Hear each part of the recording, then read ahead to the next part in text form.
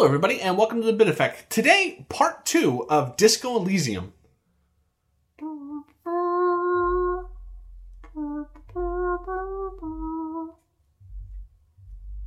Craig, we don't have to play music. I gave it to us. Thank you. That's worked a treat. It just saves me searching for another song. If you could do that for every game in future, that'd be brilliant.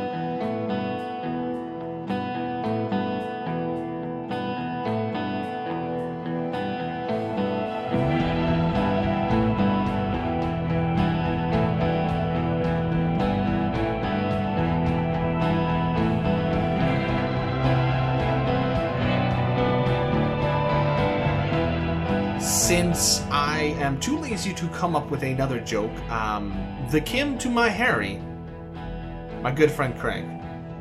Hello, Harry to my Kim. Oh yeah, you be the stable guy. I see how it is. Harry, I don't know. I'll be Kim. Like, Kim's nice. You can be Harry because he looks stupid. That's like, you know what, you're like the kid that's like, hey, let's play superheroes. I'll be Batman. Like, oh, come on. What's wrong with Batman? Fair. No, that's what I'm saying. Everybody wants to be Batman. Yeah, that's true. You can be Aquaman. Everybody wants to be Aquaman. Absolutely. Yeah, everybody wants to be Kim. If there's one good, stable person that isn't a mountain of trash fire in this game, it's Kim. Alright, moving on. So, last episode we talked a lot about the mechanics, a lot about the world, a lot about problems we had, things we liked. So what we're going to do this time is we're going to do spoil the wall completely off, and we're going to roughly guide like a playthrough of this game. Not going to go super in depth, so even if you listen to this, you still might want to play it, because every choice you make does change something. Sometimes it's significant, sometimes not so much. So it's still worth a playthrough. Like, I knew... Craig, did you go into this completely blind? I should ask first. Yes. 100% blind. Okay. No idea what was going on or happening. I listened to a much better podcast talk about the story and how it resolved and what it was. So I knew what I was getting into, but even then I didn't feel dissatisfied with my playthrough of the game, other than the fact that it's a friggin' point-and-click adventure game.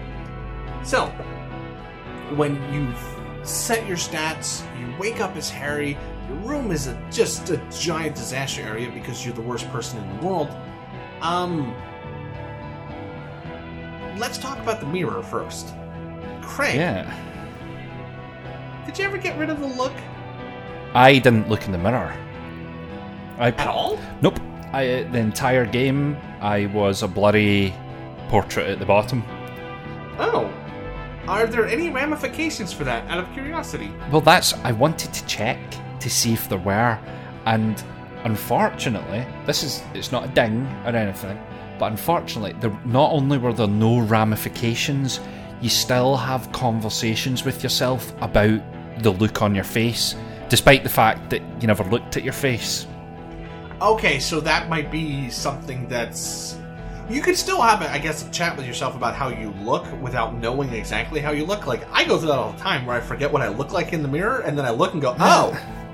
Maybe okay. It definitely it references the look, and like, well, whatever. But yeah, I didn't look. It's a little sloppy, yeah. I didn't look in the mirror, and it was purely just an experiment. Okay, but that sounds like a second playthrough kind of thing. On your first playthrough, did you? Oh no, you seem like the type of guy that hoovers up everything. No, that was on my first playthrough, because it gives you that. Do you really want to look in the mirror? Do you really, really want to look in the mirror? And okay. I just didn't. But I took that as I'm hoovering everything up, but I'm not looking in that mirror. Okay, that's fair enough. So I looked in the mirror and saw those sideburns. And, oh boy. Okay, that's me. It took until, if you know, right before the tribunal, before I finally got that stupid look off my face.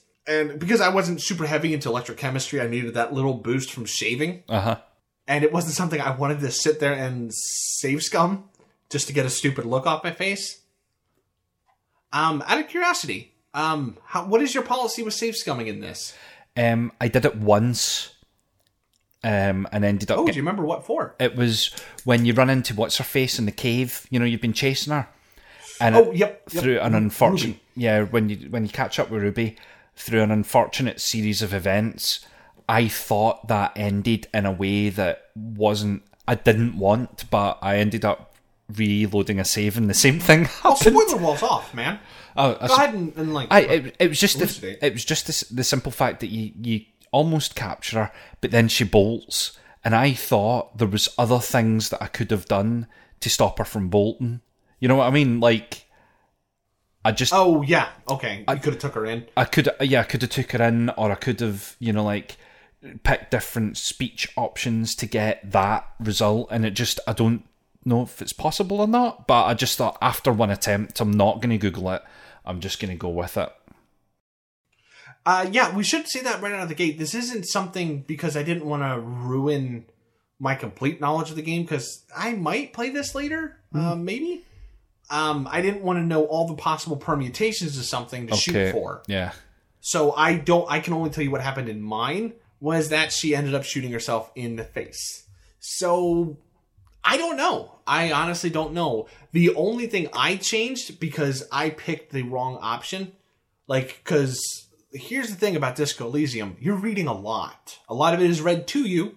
You're also reading a lot. And when it's getting to be 1 a.m. and you just want to finish a conversation so you can save and go to bed, I got a little sloppy. And I meant to arrest Clausier, but I ended up not. And then I couldn't go back and arrest her.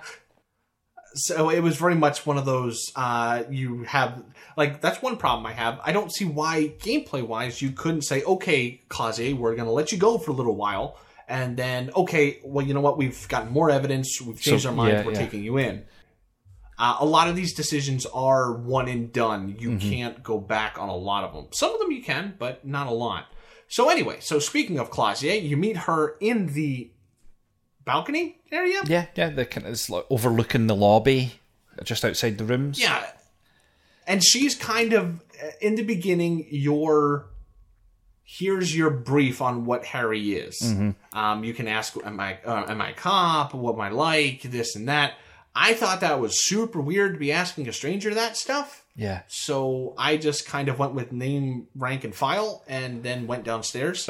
You can hit on her, which is super awesome. I did that. I hope the sarcasm comes in. Oh, did you? I was being sarcastic. Okay. I hit on her. And I told her that I didn't know who I was, I forgot, I didn't know I was a cop, why am I here, what am I doing, all that kind of stuff. I went through everything there. Yeah. This game trains you very, very, very quickly to not say things just because you can. Yeah.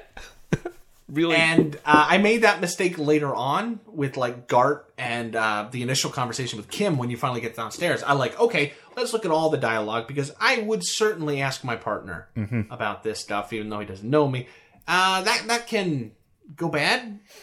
Not like, Kim suddenly shoots you in the face bad, but just Kim will remember that kind of bad, or Gart will remember that kind of bad. So once you meet up with Kim and you get your bearings, you go outside. Now, here comes where I guess is a big, point. Did you go immediately to the Bonnie? No. Or did you walk around? I walked around. I got on the phone. I started off this my traditional an RPG playthrough. If I know what the actual quest is, I go and try and find the side quests. Okay. And then I'll do all the side quests. And then when I can't do anything else, I'll do the main quest. That was what I was saying last week. Maybe? I don't know. Yesterday? That's what I was saying in the last episode. When I realised that each conversation choice, everything was pushing time on, that's when I completely flipped. And my main goal became... I'm solving this murder, and in as few days as possible. I'm going to prove to Kim that I can get this done without taking too many days. Because you want an attaboy from Kim. What? I said you want an attaboy from Kim. A pat on the back. Oh, an attaboy. An attaboy. I thought that was an item. And I'm like, I didn't come across an atom boy. Why is an attaboy not an item in this game? It would be the best game for it. Be like, look, I have an attaboy. I went straight to Kuno and then regretted it for the rest of the game. Because Kuno is the most... I am not for child abuse. Very much against it. But with Kuno, you might be able to make a case. I'm not going to lie. I got super frustrated with this kid. Yeah. He's a little shit. He's throwing stones at the body. He is belligerent and not stupid. That is not the word, because he is, presented as quite smart and world-wise. And he just hates you. You're a cop. He hates you. He doesn't need to talk to you. You're a pig. You're a pig, yeah. Filthy. Kuno says you're a filthy fucking pig. Fucking... And I'm like, mate... There's no need for all of this. On my first conversation, I got to the pigs trying to rape me. I'm like, whoa, okay, we're gonna back off from this kid. Yeah. We talked about this behind the curtain.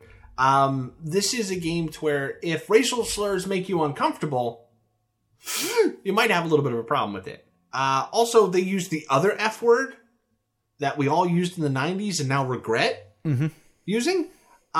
Except they do this weird thing where they have it in text with asterisks. Asterisks. Whew. And you know what the word is. And they bleep it out of speech. I'm not for using that word in a super casual manner or at all, but that bothers me. Because you wrote that word in. You can't backstep and say, okay, we're going to have this word, but we're going to bleep it out like we have a problem with it. It's like, no, you wrote the word. Yeah. And I mean, I don't know about for you, right? And this game is going to make us sound way more political than we are, Craig. Whenever I hear somebody use that word, you get okay, I know something about you. Kind of like if you hear somebody use a racial slur. Yeah. You just tick that away of okay, I sort of know what you're like now. And most of the times it's negative. It's like, okay. I would say 99.9% of the time it's negative. Yes, yeah. I just know we are not going to be friends. Goodbye. Yeah, and this, I think, is kind of the writers trying to have their cake and eat it too, because they don't want you to dislike Kuno, especially once you get later on with higher stats and you talk to him. They kind of want you to like Kuno. I didn't ever in the entire game. I did, however, go back later as a more leveled up gentleman and punched him straight in the face. And it felt super good. Super good. Best thing ever, even better than Bloodborne bosses, was just socking that kid straight in the jaw. Yeah. They make you feel incredibly bad about it later, but in the moment it felt great. I didn't punch him. Do you know who, just you've just said something that I never ever got, that they tried to make you like Kuno? But do you know who I hated and then liked? Gart. Ooh, who? The first time I met Gart, I was like, I hate you, you pretentious cock. But by the end of it, I actually I felt for him, because he obviously fancied the witness. And, he wanted her phone number, and you help, you're like, don't worry, mate, I'll go, I'll get you sorted out. And you phone her and you're like, Gart really likes you, so do you want to go on a date with him or something like that? I thought it was kind of sweet in a really weird way. He's obviously just... Oh, okay. Now see, I was getting there with Gart of okay, maybe he's not such a bad guy. And then the tribunal thing happened, and then he takes credit for doing stuff afterwards. I'm like, all right, no. You know what? You had your chance and you blew it. Yeah. The one who I got along with immediately, and then towards the end, I started going, is Lena, the cryptozoologist. Yeah. I started off really liking this nice, sweet old lady. And then once you find out... Well, spoilers are off. Craig, doesn't matter. Once you find out that she might have been making up this story her entire life, that's my instant, okay, we're not friends anymore. Yeah. But then it turns out she's not making up the story. Yeah. or by supreme coincidence, she is making up the story, but what she made the story up about was true. It'd be like, if your whole life you're saying you saw a Yeti, and then they find a Yeti somewhere in Siberia. Yeah. And you can't be like, yeah, that's the one I saw, but you just happen to be right. I know. I felt the same, like, mini gut punch for the husband, because he's obviously, like, really trying to find this thing based on her testimony, and she's just not sure if she actually witnessed what she thinks she witnessed. What did you do in that case? I'm sorry, we're all over the place. Yeah. But that's kind of the way this game is. Absolutely fine. Did you encourage her to tell the truth, or did you encourage her to say, it's not a big deal? I encouraged her to tell the truth, and it resulted in, if I remember correctly, I told her to tell the truth, and she told the truth, and then it was just kind of like, whatever, let's just keep going. Yeah, it very much ended up with yes, you told a lie, but you have more things to base your relationship on. It's not just this one thing. But up until that point, it felt like it was just that one thing. She's called Lena the cryptozoologist. It's like... She is! Anyway. So anyway, back to where we were. Yeah. So you punch Kuno straight in the mouth. Mm-hmm. He goes down, and you're like, okay, let's look at this body. You look at the body, and since I had high visual calculus and high logic, I caught the footprints right away, and immediately someone mentions the Hardy Boys, and you're like, ding! Okay, let's the first major choice you have is how to get the body down. Yeah. Craig, me and you differed in our methods We did. of getting the body down. We did. So I was low on anything that would let me do anything physical. I was too scared to even stand in places in case I fell over and hurt myself. I was not great in that regard. But I was very good at talking to people and convincing people and picking up lies and all of that kind of stuff. So, You're a can opener. Yeah, I basically, on day 2, gained access to the canning factory or whatever the hell it is. I still full of crates and stuff like that. In my head, it's the same as the canning factory that cans tuna from the outer worlds. Like, that's what this place is in my head, and I know it's not. It's like a port, a shipping port, but it's big old shipping crates. Yeah, but it's a canning factory. They might be shipping tuna. They might be.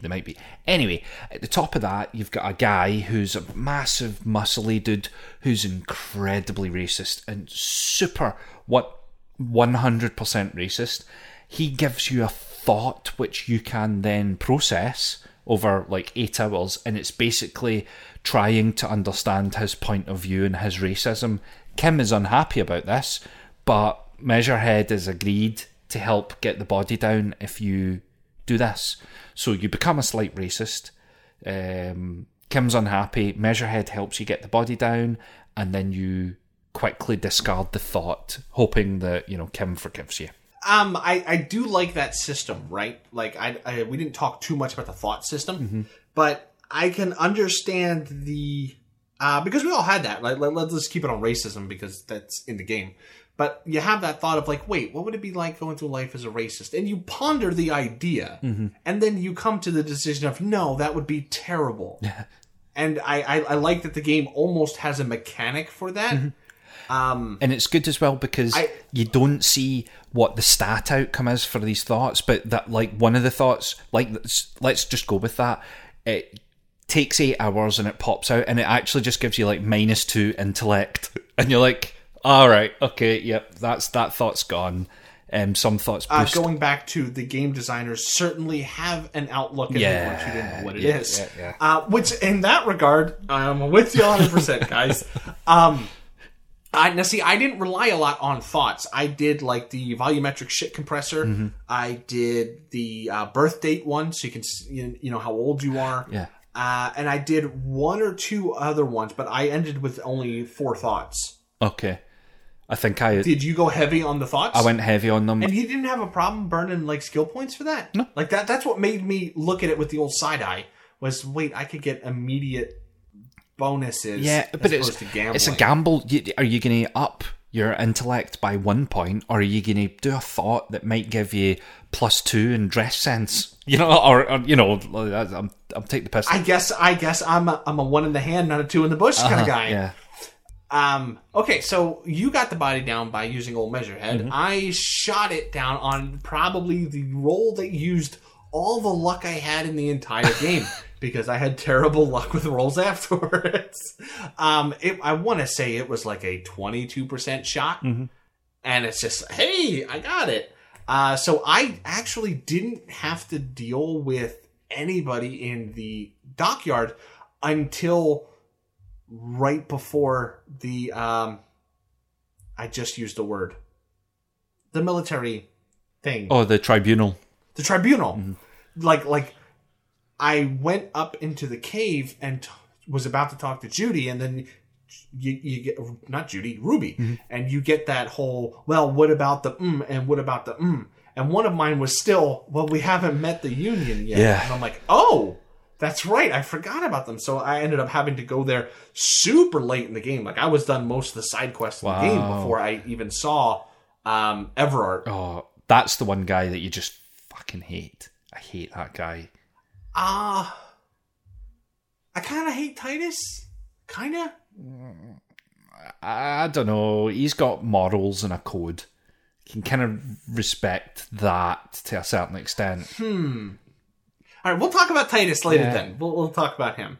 So, after you get the body, you then get to do what I think is actually the highlight of the game. Like, I so enjoyed the autopsy part of this game. Like, it's super... Like, I wish this was just the game. Was just autopsy, solve crime. Another autopsy, solve crime. I got lucky and found the bullet lodged in him before I sent him away. Okay. So I got a little bit of a heads up of, no, he wasn't hung, he was shot. What about you? Yeah. How did that go for you, the autopsy? Same, found the bullet. That was where... You know, like your rubber gloves. You found rubber gloves somewhere, and that gives you a +2. Oh, did I? No. Like you can find rubber. I thought I forgot something. Okay. No, sorry.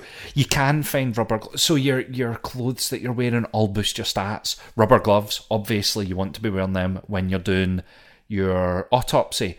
And the point of that is your rolls will give you, you know, like +3. If you are wearing rubber gloves when you go to try and find, you stick your finger in to try and find the bullet, and all of this kind of builds up to a better chance of doing something, passing a check. So I very, very, very, very, very much gamed the entire system, where if I got a check, I would look at what its requirements were, and I would back out, and I would find the clothes and equipment that would boost that. Oh, okay. And then I would roll checks. So where you're saying like you failed a lot, like I failed very few checks because if I thought I wasn't going to pass it, I just didn't. I didn't do it. I didn't engage with it. There's a heap of checks in there that I just didn't touch. Oh, see, I kind of roleplayed a little bit, so it is surprisingly hard to get a outfit that doesn't make you look like your Bozo the Clown's understudy. Mm-hmm. So once I found like, which another thing, another thing, I didn't find like the cop's outfit until super late in the game. It's like the cape that's floating up on the walkway there. Mm-hmm. I didn't know it was there because I just didn't need to go over there. So once I found like dress slacks that were like +1 towards centrism, which I don't even know what that does. Mm-hmm. Then there's the decent looking shoes, and I wore the armor because I figure if it's offering, I'm probably going to need it. Yeah. And then I just wore a normal shirt. So I was very eclectic in the bonuses I got, which that might be why I also focused more on skill points, because my clothes weren't doing it, but I couldn't stand to walk around looking like Bozo's understudy. I found it incredibly comical walking about in whatever, like, to get some strength to kick down the door in the bookshop.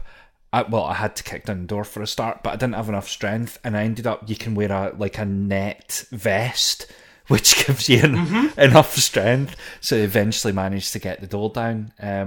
That's one of the things I was quite frustrated at, because you hack off the lady that owns the shop, it closes off a few options, whereas I could have talked her into just letting us in, and I just didn't manage it. And I had the stats to manage it. I just picked the wrong options. Okay, last week I talked about going into this game with a chip on my shoulder, and the fact that the game wants you to be weird and wacky, I always kind of just groaned at, and so I tried my damnedest to play it straight. And so, like, the only times I didn't was, like, the bookshop. I mean, I still dressed as normal as I could. And, you know, I convinced the lady that I was a paranormal investigator. And she let me into the back. And then when I talked to the dice maker, took me way too long to actually be able to shout up the chimney. Yeah. But I finally got to do it, and I talked to the dice maker. And she's one of the few decent people in this game is the dice maker. And then I went back and said, no, it's not a curse. You're stupid. So stop abusing your kid. And she didn't like that. So yeah, I got kind of boffed out of the shop too. But I did have to use the bear freezer. Did you end up having to use the bear freezer? Yeah, I used the bear freezer. Very, very funny. Very, very funny. I just heartily chuckled at using a bear freezer to freeze a body. Yeah. That room was my Waterloo because there were so many, like, that one chest that you have to get the radio computer tape out of drove me insane the entire game. Oh my god. Like, every time I put a point in something, it'd be like, okay, let's go back and check that. And no. Like I remember getting a skill point and walking from the docks all the way back just to see if I could open that stupid thing now. It was driving me nuts. Yeah. Speaking of walking, we should mention the fast travel system in this is absolute garbage. Oh, it works on key hot points, like 3 or 4 hot points, you know, outside the church, outside your hotel, but you need to be standing in an oddly specific place, and then at some point in the game, it just stops working. It just stops. Yeah. And it was driving me nuts. Yeah, it's an acknowledged bug. It shouldn't stop working. It just does. The only time you can't, or the only time you shouldn't probably be able to fast travel is you can't fast travel back to the hotel when the tribunal is happening. You have to walk there. Yeah, that makes sense. But other than that, it's garbage. Like, I was walking in circles. The amount of time it took me to try and find the hotspot, I could have... It's not that big a map. I could have just walked there. Yeah. And some of my problems that I have with this game would have been alleviated had that fast travel been working right. Like, here's a good example. Dealing with the pigs, right? Like, I imagine you dealt with her. Yep. You go talk to the guy, Everard, then you go check her out, then you come back, you talk to Titus, and it's like, that is so much back and forth, that or everything you have to do with the church, where you just have to go back and forth, back and forth. Yeah. The map isn't huge, but you get intimately familiar with everything on it because you're having to go back and forth so often. Yeah. And I wasn't the type of guy where, like, let's say on day 3 when the docks opened up, or not the docks, the waterlock closed, right? I didn't go over there, get as many quests as I could, and then start solving them. I was very much I ran into this lady, she wants me to check this out. Okay, let's do that now, and then we'll go. I didn't do like the Witcher thing, where you go grab a bunch of quests and then go do them all. And so I was, like, 90% of my game was just walking back and forth. To its benefit, that song didn't get old, though. I'll give it that. Mm-hmm. Do you know... sorry, just thinking about the church, you just, like, one of my favourite encounters is when you're in the tent where the guy's like, yeah, you like to party disco, or whatever it is. I love that. For some reason, it just tickled me, right? When you start talking to the guy who doesn't speak any sense to you, he's just like, party. Love it. Fucking love that. I wanted to shoot that man. Just saying. Funny. I wanted to shoot him. He came in handy later. But I really wanted to... Was it hardcore? Hardcore. Was everything hardcore? Yeah. Wonderful accent on the man when he finally talks, but That dialogue puzzle made me want to punch Kelsey in the face. Yeah, so like to highlight it, the dialogue puzzle itself is pretty guff. You basically have to pick the correct options for three or four dialogue boxes in a row, and if you don't get it right, you just get stuck in a loop. Oh. Yeah, it's very much just process of elimination. It got it was funny at first, and then you're like, okay, please stop saying hardcore. Please stop. I've got tears in my eyes just now thinking about it. It was so funny. Now, let's keep going on the church then. Yeah. Again, apologies for the scattershot approach, but how did you solve that, by the way? So I managed to convince the woman to let the guys into the church. Everything got kind of like smoothed over with them. She was going with or without drugs? Without drugs, no drugs. Ilnia Right, pa the drugs. I was absolutely just not going for drugs. It was just dialogue. She asks you to go back to where the bear fridge is and find a thing. You go back, you find a thing. Open that chest. Yes. The chest. Open the chest. But the thing that you were missing all along was she gives you a tool to open the chest. A better tool than the tool you had. Which is a massive tool. That ain't a crowbar. That's just a slab of metal. It's so good. But that actually highlights one of the things that I don't know if I like or not about the game. So, we spoke about it last time, but I never actually got this question out. The fact that you've got a roll that's 66% likely to succeed, but it doesn't every single time, and it's because it's relying on you having a particular item of clothing or a particular item or having spoken to someone else. It doesn't tell you that, but there's something in the background that's not just a dice roll.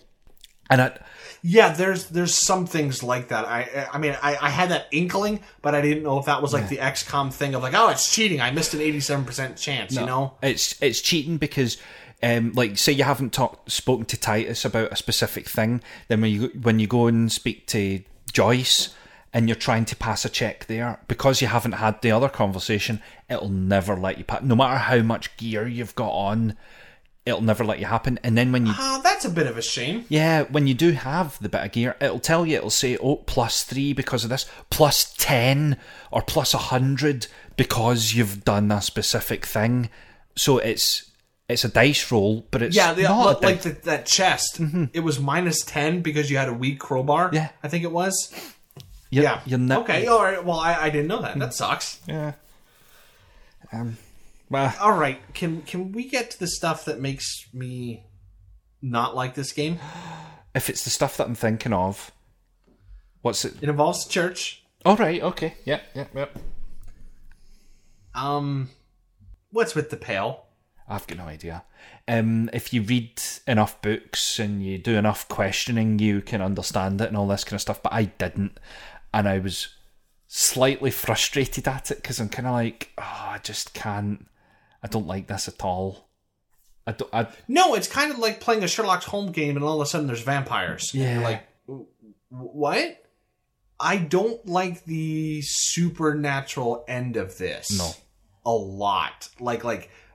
I suddenly just went from, okay, this isn't my type of game, but I can see a lot of merit in it. This is pretty cool, to cross my arms across my chest and just, the moment supernatural stuff came up.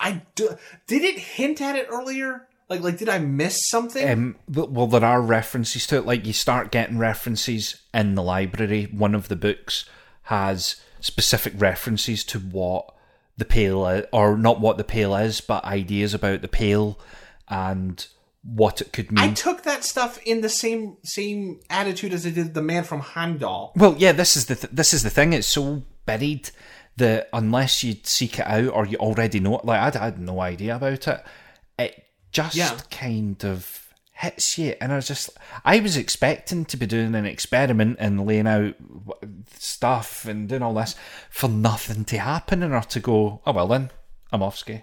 You know, like... I was expecting, like, okay, this is a fun science experiment, but nothing's going to happen. And then something happens, it's like, oh. Yeah.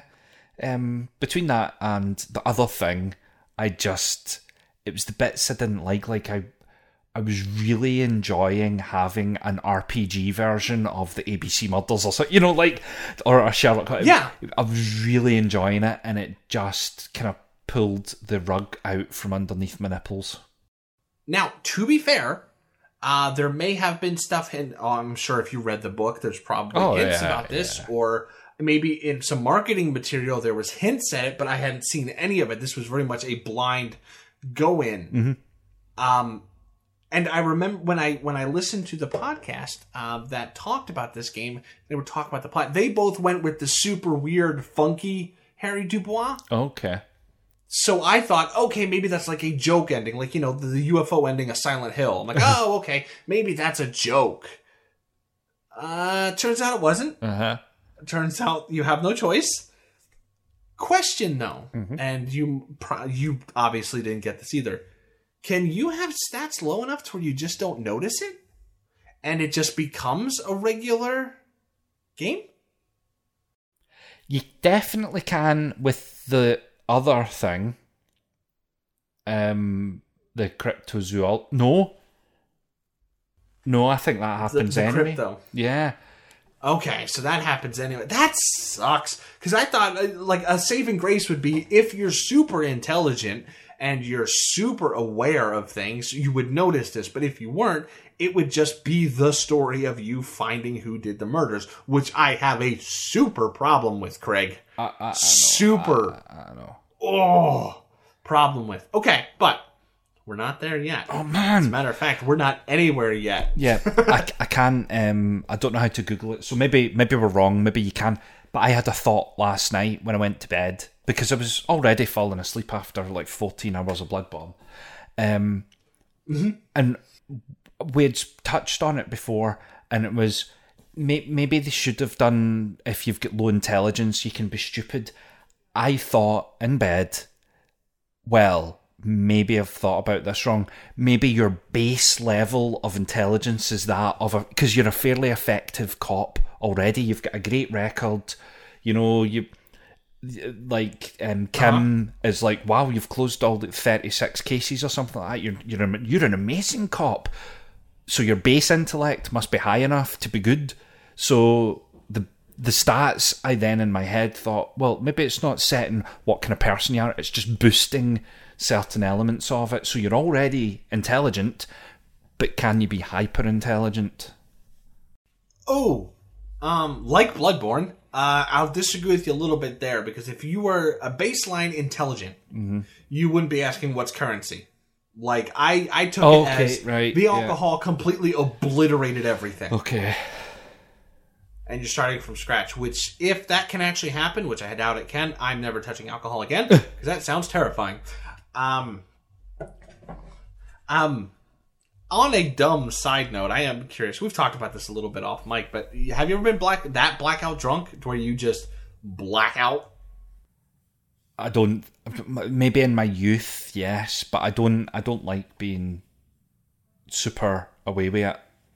Like, okay, that's fair. I used to like, being from where I'm from. What you did was you just binge drink until you vomit. That's pretty much how you spend from when you're like 14 to when you're 18, is just doing that. So one long bender. Yeah, and I remember nights where I was really that drunk, and I just don't like it anymore. I don't like it.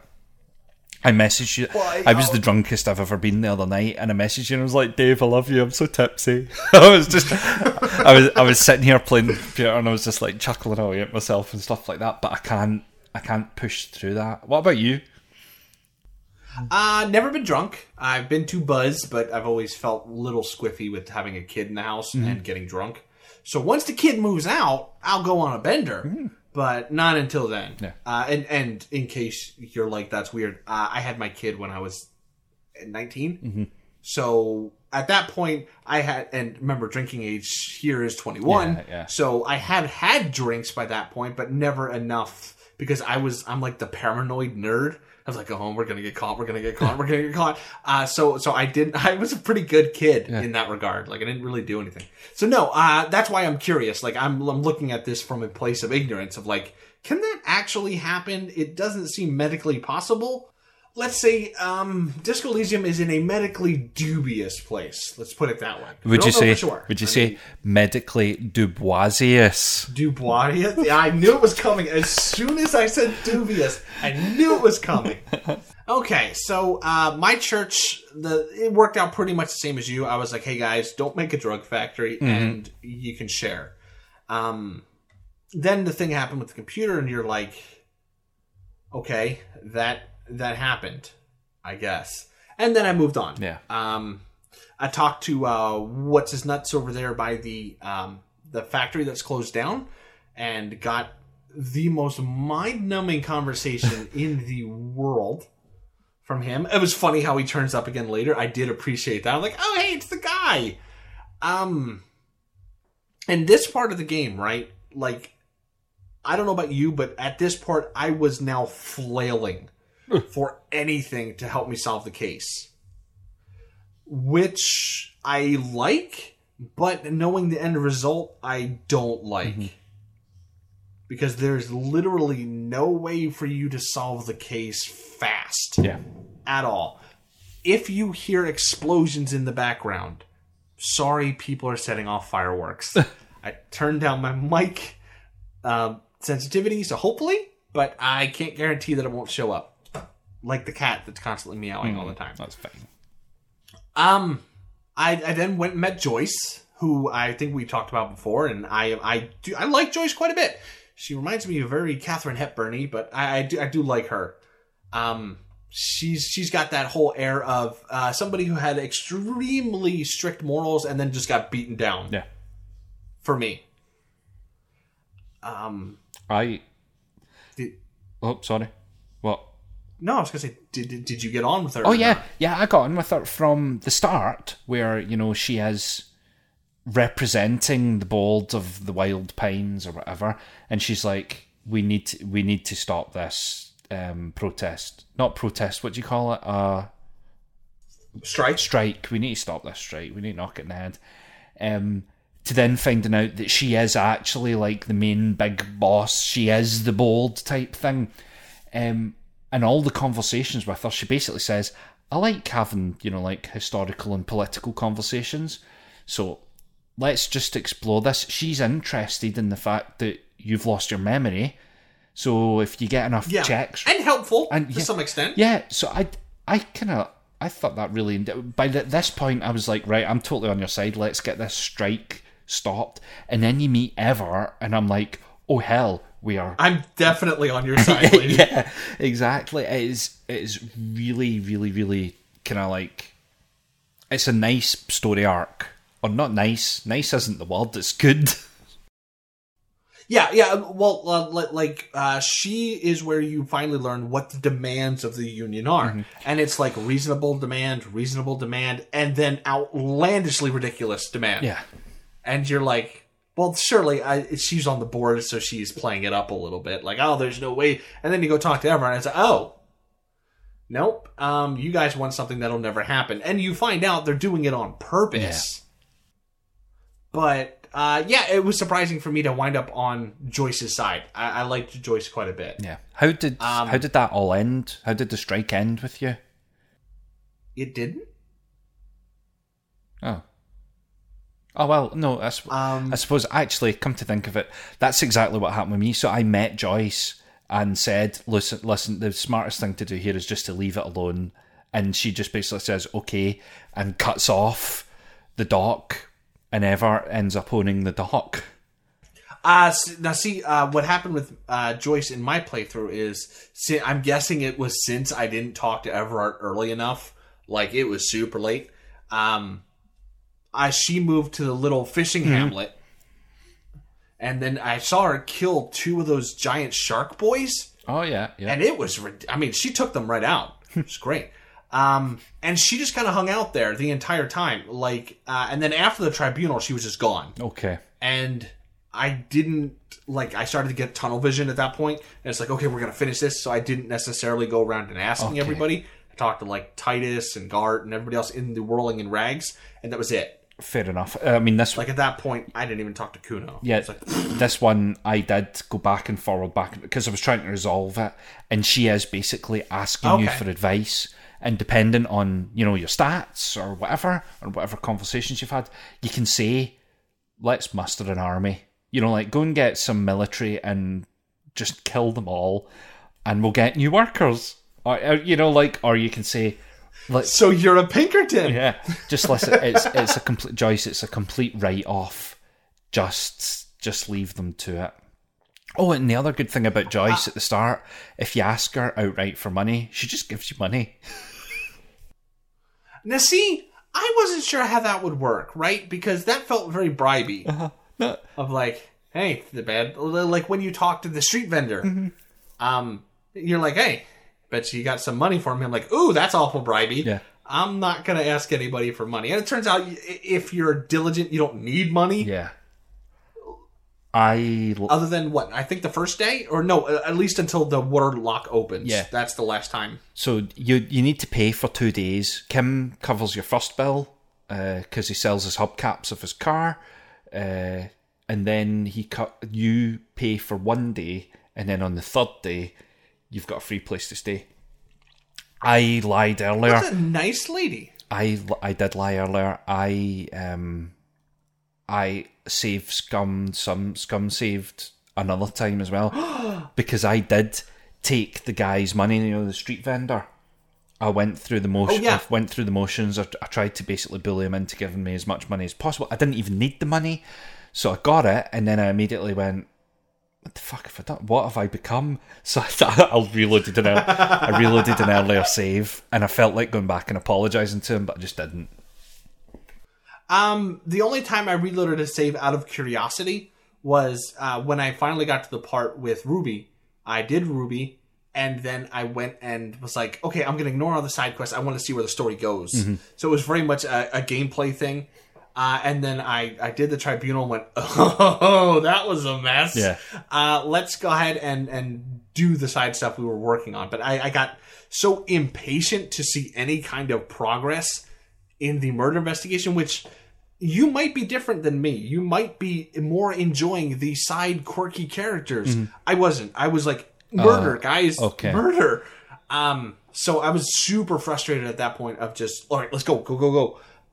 Yeah, by this point... We'll talk about the tribunal later. Yeah, by this point, I had abandoned all hopes of it being a murder investigation, and instead, it was like, there's a murder investigation, but there are all these things that are gates that are stopping me from figuring something out, so I'll just do it. I kind of enjoyed that bit of it. To me, they were illogical gates. Mm-hmm. I can understand if they were logical gates, like the gate of Joyce saying, I'm not going to tell you any information until you get your badge. That's a logical gate for me, like in my brain. Like, oh yeah, you wouldn't, anybody could walk up and say they're a cop. Okay, that's fine. But a lot of these gates were illogical.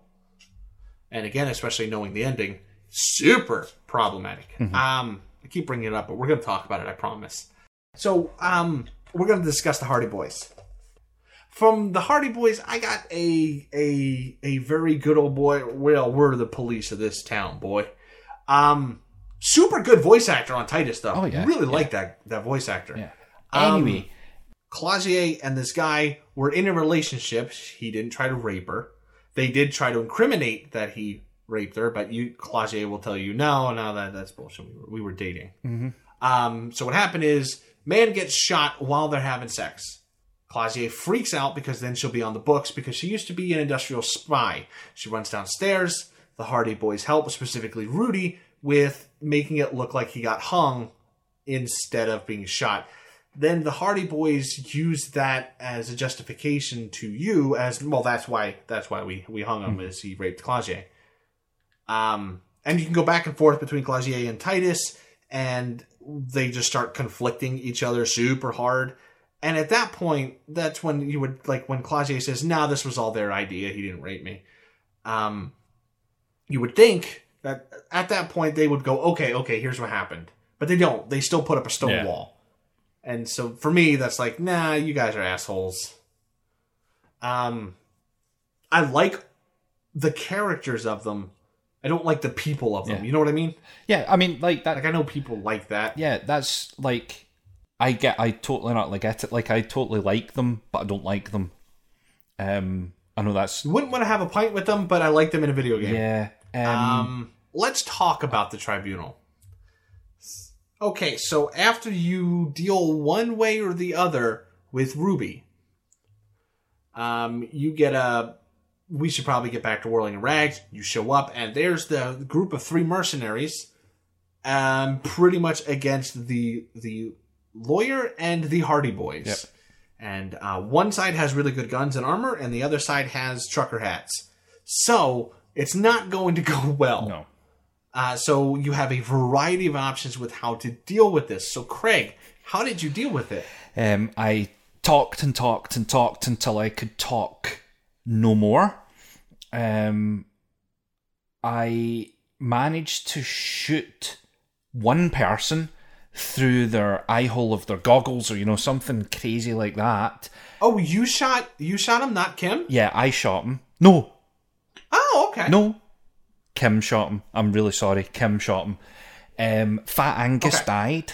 He got shot, and everyone else was dead. And I was shot. I was on the ground dying, and everyone else was dead on that side.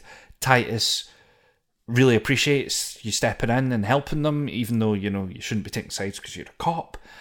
But yeah, so I get shot, Fat Angus died, and the mercenaries were dead. Were you wearing the armor at all? No. Oh, okay. So the way I did it was I kept the big boss man talking. I'm like, all right, keep him talking now. And I shot him in the face, like literally in the face. He went down. Kim shot the sniper guy. Fat Angus got it. Mm-hmm. 2 of the other Hardy Boys ran away. And then, the lady comes up and tries to take out Kim, and then you yell, "Hey, Kim," and then you get it. I got shot with the armor on, which was fine. Mm-hmm.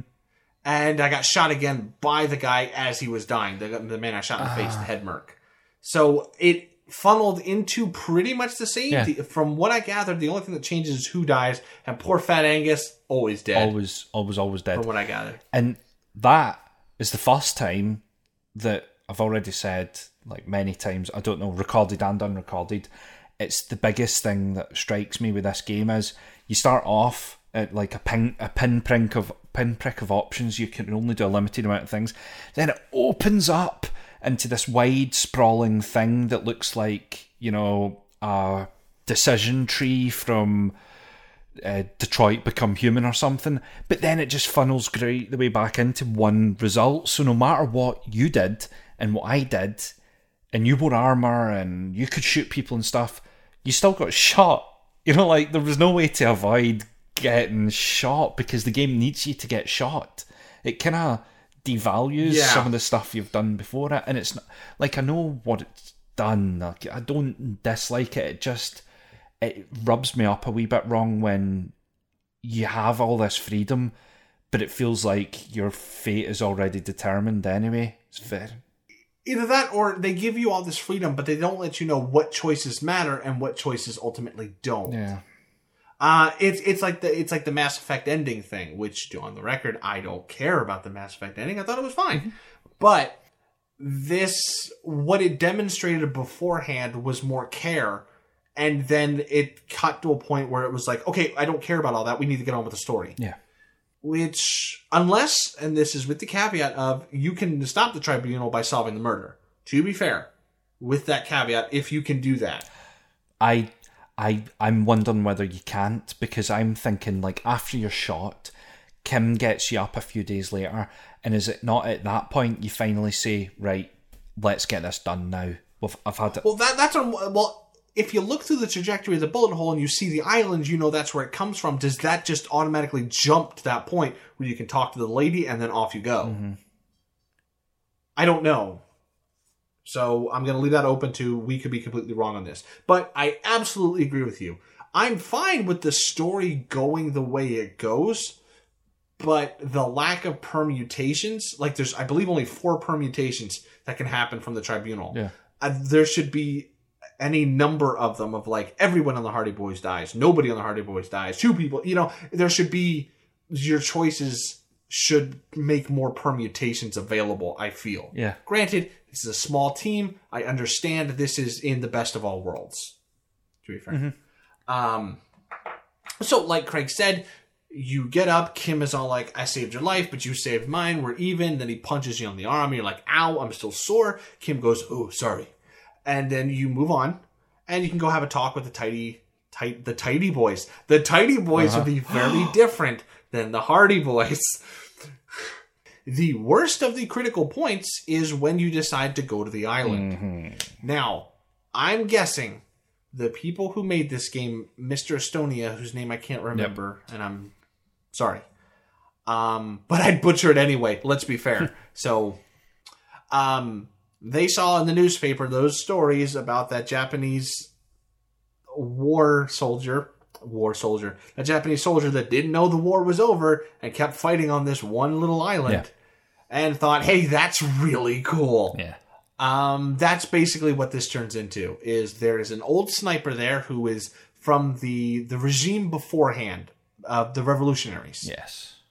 And he just sits there and he looks at people in Revachol and just gets angry about it because, you're not, you let the revolution die.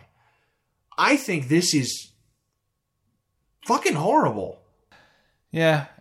Like, the number one rule in murder fiction is you have to have the culprit be known beforehand. Otherwise, what's the point of you trying to piece things together? No, I don't care who you are. You could be Sherlock friggin' Holmes, and you play this game. There's no way you're going to think, okay, it was a sniper from the previous regime who decided that he didn't like the way Clausier was faffing about with this mercenary. There's no way you can know that. That's bad writing, man. Sorry. Nope. I've been holding that in for a long time. That's absolutely fine. I completely agree. I don't like the way this goes. It's compounded by the fact that the gigantic bug that the cryptozoologists are looking for actually exists, is on that island, and also is the cause, or partly the cause, of why the guy is going crazy, because it emits some sort of thing that makes pheromone, that makes people riled up. So there's a gigantic bug that's driving a man slightly mad who's from the previous revolution, who has a sniper rifle, who shot a guy, and you're just standing there going, what? The fuck is this? Not only that, but the bug can talk to you. Yeah. And I don't like that, Craig. I don't like that. Not only does that cheat on the murder thing, it also cheats in, well, the sniper wasn't a bad guy. He was just being... It takes away any kind of blame or responsibility from the person who killed the other person. Granted, both people in that scenario were terrible people. Mm-hmm. Don't get me wrong. But it's almost like this game goes out of its way to not have a bad guy. Yeah. I don't like that. Sometimes people are just bad. It happens. Yeah. It sucks, but it happens. And it's a game full of people that you don't like. Like, it's not as if the only part, if it turned out that it was Kim that was the murderer, that would be the only one where you would go, what? Everyone else, you'd be like, oh yeah, I could have totally seen Everard kill them. Or... Oh yeah, at least making the call to pull the trigger. We'll talk about everybody else in final thoughts, but like, I was so pissed at this point, like super pissed at this point. And to the point where Kelsey, who's watching a show while I'm playing the game, looks over and goes, what's wrong? I'm like, stupid bug. And she's just like, okay. Then you get back off the island because for some reason you can't put the man in handcuffs. I don't understand why. I mean, he's dying, but whatever. We haven't been acting like cops. Let's just keep that streak going. And you go back to pretty much your own personal tribunal. Now this, I liked. This is cool. Not only does it work as a final, well, how did you conduct yourself as a player? it's also a bit of a wrap up for Harry and Kim. Yeah. Now, we didn't talk about the dream Harry has and how that is an awful excuse to turn into the worst person in the world. Yeah. So you have this guy who drinks himself sickeningly blind, decides it's fun to make jokes in front of a room full of people about putting his gun in his mouth and going kaboom. Just an asshole to everybody, lies, steals, whatever, doesn't matter. And it's because he had a bad breakup? Uh-huh. That's your I was expecting like some Vietnam I was in Da Nang shit. Yeah, no, it's not. He's had a bad breakup, which is nuts. It's another nuts, but it's not. They could have had anything there. They could have had anything at all. And you could have had what happens to real cops. I saw way too much shit in this world, and it just broke me. I would have accepted that completely. Mm-hmm. But no. Somebody left him. And granted, if my wife was to leave me, I would be broken up for quite a while. Yeah. I would not turn into that. No. Yeah. It's not the best, is it, really? No, it's kind of the worst. Did you phone her? Did you phone your ex? No, because she obviously wants to be left alone. Oh, I tried phoning her. Well, you hit on everybody too, Craig. You were a horny boy. I didn't think it's not the primary driver for going on a wee bender and then becoming a complete asshole. Or it's the primary driver for going on a bender with the lads for one weekend. Mm-hmm. Not we're gonna keep this streak going for a while. Because I mean, I'm guessing some of this is just kind of what's suggested by your former partners. Mm-hmm. Like, the way they speak, it's been going on for a little while. So, yeah, that is super unsatisfactory to me. What do you feel about the tribunal, like with your fellow cops? I generally thought it was really nice. Like you say, a nice roundup. If you have done well with Kim, which I assume you did as well, because, you want to get an attaboy. See, I used that. Yes, sir. Kim backs you up. He speaks up for you. He doesn't dob you in and be like, oh, blah, blah. I had found my gun, I'd found my badge, all this kind of stuff. I felt like I was getting back on track, and Kim gives a nod and says, did a good job, we've figured out this really bizarre thing. There's a guy on the island over there that you need to go and get. Because the boat only takes... I do like how there's one or two options where you bring it up and Kim is like, that's probably not great to talk about now, buddy. I do like that. That's a nice touch. Yeah, I thought it was nice. It was a good way to end. But it just... At that point, I was still in... The fuck is this kind of mode? And to add insult to injury in that regard... Instead of the game coming to an end where there might be some closure for Harry of like, okay, the way I acted throughout the course of this game, I'm going to continue on that path, whether it be good or bad, right? Like, that would be satisfactory. Mm-hmm. No, it turns into, what a scientific discovery, old chum. I'm like, the fuck is this? So, as you can see, bothers me. Did you invite Kim to work with you? Yes. Did he accept? Yes. All right, good man. I hope the next game we get to play as Kim and just Kim. Oh. And only Kim. And there's no creepy bugs, and it's a... Well, it can't be helped now. Cat's out of the bag. It's in the world. It's really... We got a stupid pale thing, we got a 2mm hole in the world, and we got a dumb bug. Oh, no. I can honestly say, I just nearly broke into final thoughts there, sorry. Have we got... Where are we? Well, we're almost there. Okay. We're talking about the tribunal. So yeah, you know what? Go ahead and break into final thoughts. Yeah. So it's just on thinking about it now and reflecting about it. If they were to if ZAUM were going to go, oh, Disco Elysium 2's coming out, the Return of Harry and Kim, I would probably not. It's not a game where I would be like, I'm getting that on day one. I'd be giving it a side eye, a shifty.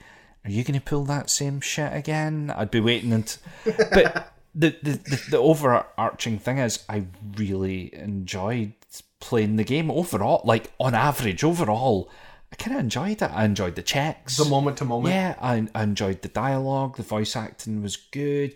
You know, I really felt like it let me build a character and then play my own way through most of the game, despite the fact that it always ends up in the same place. Sometimes it's not about oh my god. Sometimes it's not about the destination, it's about the journey. I don't know who said that. I don't know why I just said that. But... Well, I'm very much of that too. Like, knowing the spoilers doesn't mean you won't enjoy the journey. Yeah, because I think... Now, I remember you told me you already know what happens at the end. And I was not horrified, because I know you don't... I'm not like, oh my god, Dave, you've ruined it for yourself. But I kind of thought, that would ruin it for me. But see, now, knowing what the end is, I don't think it would have fazed me. I would have just been less surprised and disappointed at the end. I'd just been like, oh, right then. My surprise was not in the fact that a giant bug shows up. It was in the fact of, oh, this is the canon ending. This isn't the goofy ending. Oh, that was where the horror and anger came from. Yeah. I mean, this is where you go with this, buddy. And I didn't Google. Have you? This is the canon ending. Like, we haven't both hit the comedy ending. That would be great, right? This could be a monument to our stupidity. No, not the. From what I've seen, no. This is always the ending. I don't like this game. It came in at a negative on the old dice rolls because it's a walk and talkie clicky kind of game. I find them boring, but I found what it did mechanically interesting. So it kind of, at the beginning of the game, I was Grumpy Dave. You walk in, you talk to Plaisance, the bookstore owner, and you're like, nobody's really like this in real life. This is stupid. And then you move a little further on, and you're talking to Kim, and you're like, okay, Kim's a good guy. And then you meet, like, the dice lady, and you're like, okay, there are real people here. All right, that's good. And I started to get up to about an average of, like, it's not for me, but totally, this is a good game. And then, well, the ending happened, and it just sunk, like, super low. So I will never play this game again. As I always am, I'm glad I played it because it's fun to talk about stuff with you. Whether or not it's fun to listen to, I'm super sorry. But if it wasn't for the show, I would have gotten about 20 minutes in and went, this is so head up its own ass. I like the smell of my own farts. I like big words for me. There was a lot out of the gate that just turned me off completely. And here's the thing, like, I know people really identify with this. I did Google since last episode, right? And I was reading what people think. People super identify with this game. They identify with Harry and Kim and you know, some people with like Clausier and Titus and it's that baffles me because those people aren't real people. Nobody is like that at all. But that's fine. It's kind of, again, we keep bringing this up, but it's like Sayonara Wild Hearts. This might not be meant for me. Yeah. It's maybe meant for you, and if you get something out of it, that's awesome. I envy you in that regard. But for me, this was so... I don't want to say the H word, because that's dismissive, and I don't like to be dismissive, but it is so... It's so beret-wearing, I smoke cigarettes with a holder and look at art, kind of.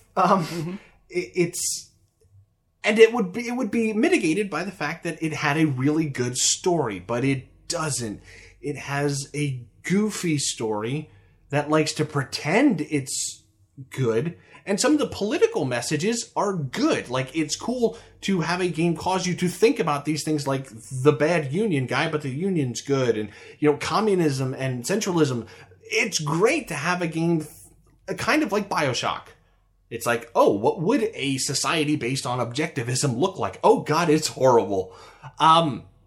That's great that a game can cause you to think about it, but it stumbles so... You know what this is? This is a sprinter that came out of the gate, a little slow, you know, he was getting feeling... Hit that mid-sprint and just, man, he takes off. Towards the end, the guy falls on his face, shits his pants, and pukes all over himself. And then he's the last one to finish. It's that. The middle of this game is super interesting.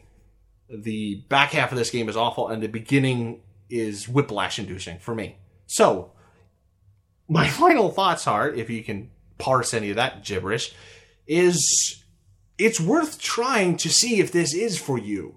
Because if it is, it's going to click super hard.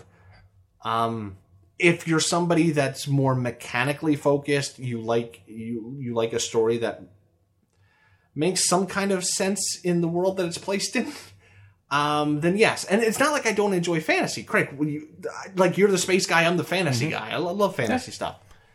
But you can't take Lord of the Rings and suddenly put a Harrier jet in it and go, oh yeah, that's fine, it's fantasy.